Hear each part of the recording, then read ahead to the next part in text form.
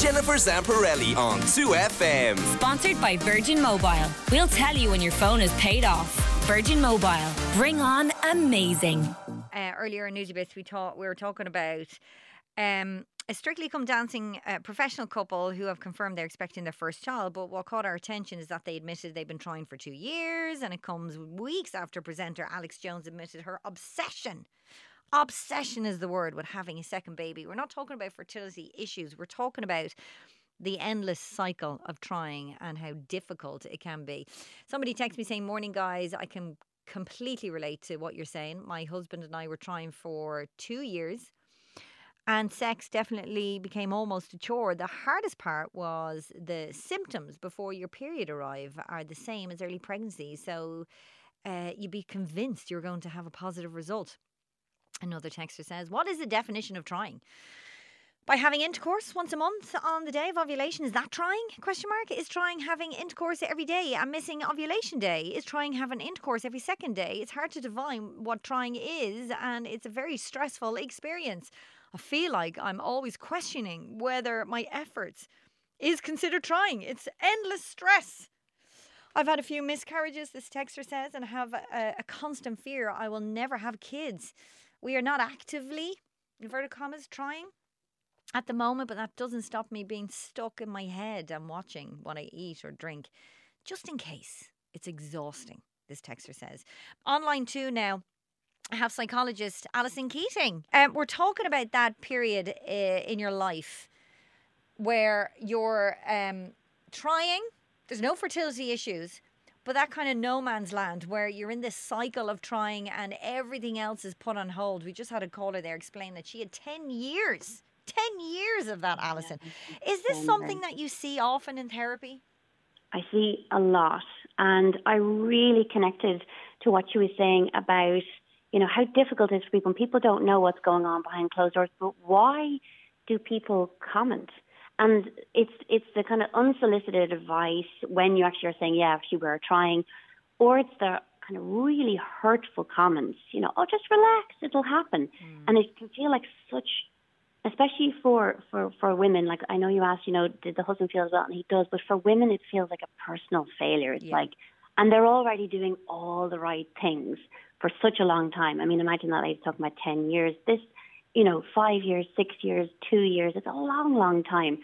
And you're eating well and you're thinking about what you're eating and you're thinking about what you're drinking and it's having such an impact on every aspect of your life. And a lot of people would say that the impact on their relationship is also huge. Sex can feel really robotic if it's kind of timed around fertile periods. So it kind of can take the fun, and the fun turns into this agony of, as the lady was saying, just before the period, those symptoms like, "Oh gosh, my breasts feel a bit sore, I'm feeling a bit different, I'm feeling really tired," and then your period arrives. Yeah. And it's just this awful feeling. Yeah, and let's talk about that physical aspect of it. Is it the cycle nature of what women are going through? Is that what gets to people? You just said it there, you go through the cycle, you're counting days, the ovulation, the period doesn't come out, and then if you don't get that positive line, then you're starting all over again. So it really is like a Groundhog Day.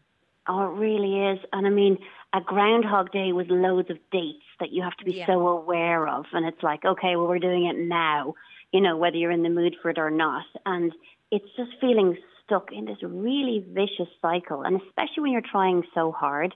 And as you say, you're doing all the right things. And then sometimes what I can see, which can be quite common, is if there can be resentment building up in the relationship. So say you're doing all the right things, but maybe the husband's having a couple of pints or he's doing things and you're like, okay, you're not as invested in this as I am. And a lot of pre-existing issues in the relationship can really come up. If you're on, fertility treatment, it really obviously plays havoc with your hormones and your moods. There's so much going on. So then when someone comes in and is like, you have another baby, like it hurts so deeply for people. And I just wish, and I've heard you have conversations about this before, and I just wish people would stop.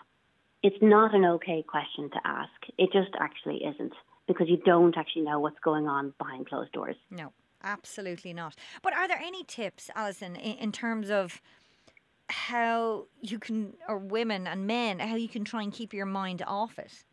And how do you get on with your life? How do you stop that that no man's land of 10 years or 2 years or whatever it is? How do you just book that holiday and go to that Pilates class without feeling guilty?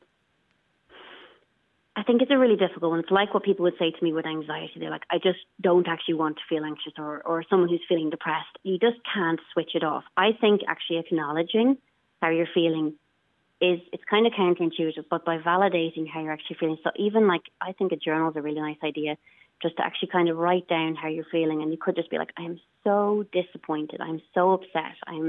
It's the feeling of anger and frustration. So kind of writing it down and then talking with your partner and your friends who are helpful, because some friends are helpful and some friends are trying to be helpful, but you leave feeling worse, when you kind of get the comments like, oh, if you just relax, everything will be fine. So ironically, I think actually by processing the emotions, you actually are able to then go and do other things that are quite engaging. So things like, I don't care what people do. They can do boxing, they can go hiking, something that actually is an activity that's kind of engaging will be helpful. Yeah, because it can be quite secretive as well. A lot of women go through this, and a lot of people go through this, and it can be quite lonely because they don't want to voice it. So keeping a journal and acknowledging those feelings and keep a note of it and your feelings is a very, very good idea. Can I ask you, Alison, and if you're going through all this and eventually it doesn't work, as it doesn't for so many, and you need to move on with your life without a longed for child, is that a form of bereavement counselling? I actually think it's a huge loss. And if we think about, loss isn't just, it's about kind of the loss that you have now, but it is the future that you'd planned for. It's the future that you'd hoped for. So maybe you had this idea of you had a certain amount of number in your head of children that you would have hoped to have had. So I think, again, talking about that together as a couple, and again, it is a nice idea to do something like a journal, because couples can kind of get stuck in a stalemate as well, where they're like, I've heard all this before, nothing's actually changed. And again, it can bring up issues in the relationship. If necessary, I think it's good to talk through with a therapist for your individually or as a couple to kind of process the loss of the child that you'd hoped to have had, and or if there were issues in the relationship where one wanted and one didn't. That I see that's really, really common. So I think the thing in terms of how do you live your life, I think it's just look for moments of activities that are really engaging so you can lose yourself for a small amount of time.